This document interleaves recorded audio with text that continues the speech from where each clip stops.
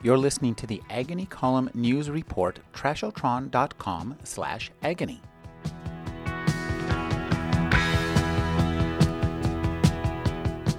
In Blackout and All Clear, Connie Willis sends time travelers back from the year 2060 to the Second World War. But even with perfect hindsight, her characters find that history is not what they expect. What I really understand is this feeling of being caught in a world where you have so little control and not nearly enough information.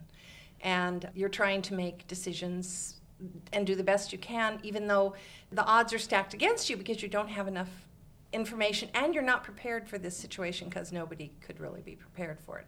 And I consider that pretty much the human condition.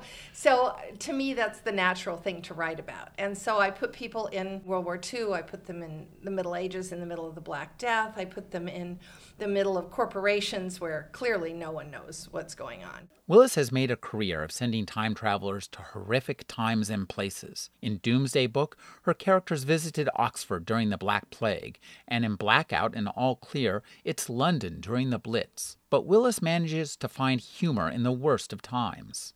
The reason I write so much comedy is because I think the ironic voice comes naturally to me. That's kind of how I see the world, as a very, very ironic place. And the kinds of things that happen to me are very ironic things. And that is your best tool when you're writing about really ghastly things that are happening. Because one of the things you notice if you do research into people who are living through horrific things is that humor is their salvation. As part of her research, Willis talked to women who had lived through the Blitz and who offered her a new perspective. I had the opportunity to interview a whole bunch of women who had worked during the Blitz. So there are these elderly ladies. They're telling me stories about being ambulance drivers and rescue crew workers and anti-aircraft gun firers and things. And they're all laughing and telling stories. And remember when this happened? And it's all very funny. And I finally said, you guys make it sound like the Blitz was really fun. And they said, it was. We were young. We were on our own for the first time in our lives. And there were all these men. And you're like, okay, of course. And till that point, that had never really come through to me, that I was forgetting these very important parts of the war. Willis takes her storytelling cues from a historical source. My husband and I have this hobby of reading the WPA travel guides that were written in the 30s. They had one written for each state.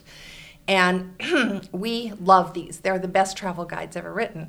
And the reason is because they were written by actual authors that were hired by the WPA in the middle of the Depression. They all know how to tell a story, but they also know what's an interesting story to tell. Willis often works in the novella format, including Inside Job, found in her latest collection, The Best of Connie Willis.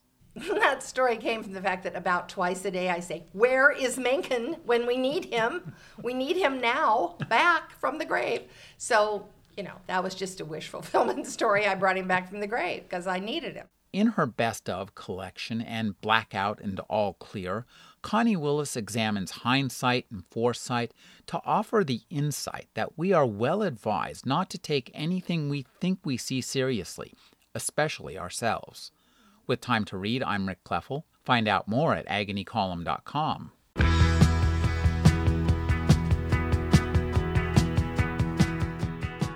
You're listening to the Agony Column News Report, trashotron.com/agony.